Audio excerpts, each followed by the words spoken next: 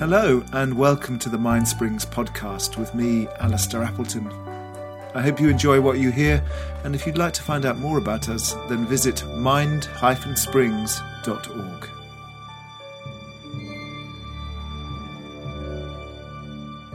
Can be changed. That's what is an aspect of liberation in Buddhism. It's like you can change, things can move. Yeah. It's so liberating. I think it's interesting for me,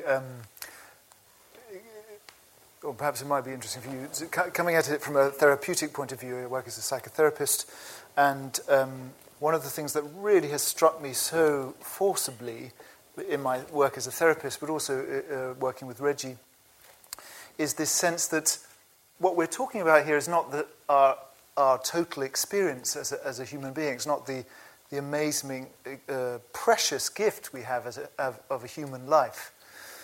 We're talking about that constricted, sort of toxic, clenched ego ideal, what our life should be. All these ideas that we have that kind of squish and constrict and tie up the energy of our lives. I completely misunderstood this for many, many years as I was practicing, because I let my ego, this ego idea, okay, now I'm going to be, I was going to be a big famous TV presenter. I was going to be rich and successful, and I was going to love me, blah, blah, blah. And then I was like, no, that's bad. Now I'm going to be a rich and successful Buddhist, or, I'm going to be a really, it's the same, it was exactly the same mechanism, but I just picked up a different stick, a different kind of it was the egomania in Buddhist drag, basically. And what I've come to realize is that any of those constrictions, that I am this, I am that, they're so limiting. It's a shutting of the lens. And I think there may be it'd be interesting to talk about this, but certainly in the tradition that I practice in, there is a significant, perhaps a difference from the Theravadan view on it, that fundamentally, when we're not scrunched, when that ego kind of constriction is not there, then we are enlightened material, then we are the enlightened quality of the Buddha. This is the quality of what they call the Buddha nature, which is a characteristic of the Mahayana, this later manifestation. It's a way of thinking about experience that actually we're already enlightened. There's a quality of Buddha nature, and I know this is sometimes disputed in the Theravada, but there's this sense that actually the radiant, unimpeded nature of being alive, which is so precious and so glorious, and being part of the sacred world that we are part of, that it's sort of a painful constriction, and this is how we would describe suffering.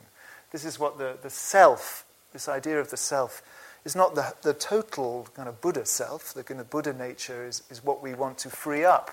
But it's this constricted nature of the self, this habit of the mind to limit and think of us as separate. So there's a whole wonderful mechanism that the Buddha describes of the 5 skandhas, these 5 sets of constriction. First, we see ourselves as separate. We're not. There's them and me. There's a separation, and then there's a sort of feeling tone between that. I like that or I don't like that. And then there's a sort of action about it, pushing away or pulling towards. And then there's a whole story that we spin about why it's okay to push that one away and it's okay to hang on to this one. And then there's the whole, act of consciousness, which sort of edits out all the contrary evidence so that our story stays really secure. So this is, if you like, the trick of ego, that it builds this cast iron.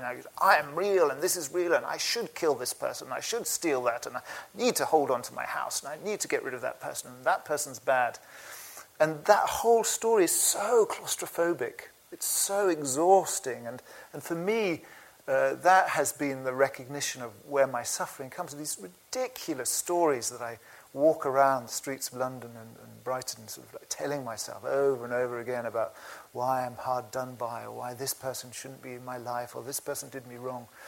And to let that go, to kind of just be empty, this is how I experience at the moment, this sense of emptiness, is feels like a liberation. It feels like these terms that I have always carried around as concepts suddenly feel like they're real.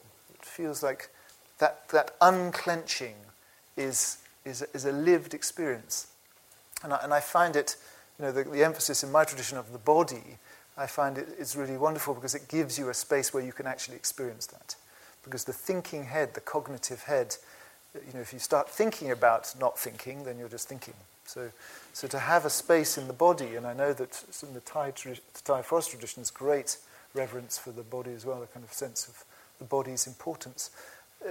This I find I think this is perhaps a new or certainly an emphasis on Buddhist practice that certainly when I started out I wasn't aware of.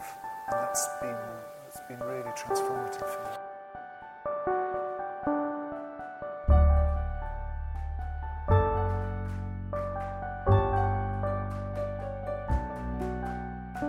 Thank you for listening, and please do join us again for more podcasts from MindSprings. You can find out more about us and our work at mind-springs.org. That's mind-springs.org.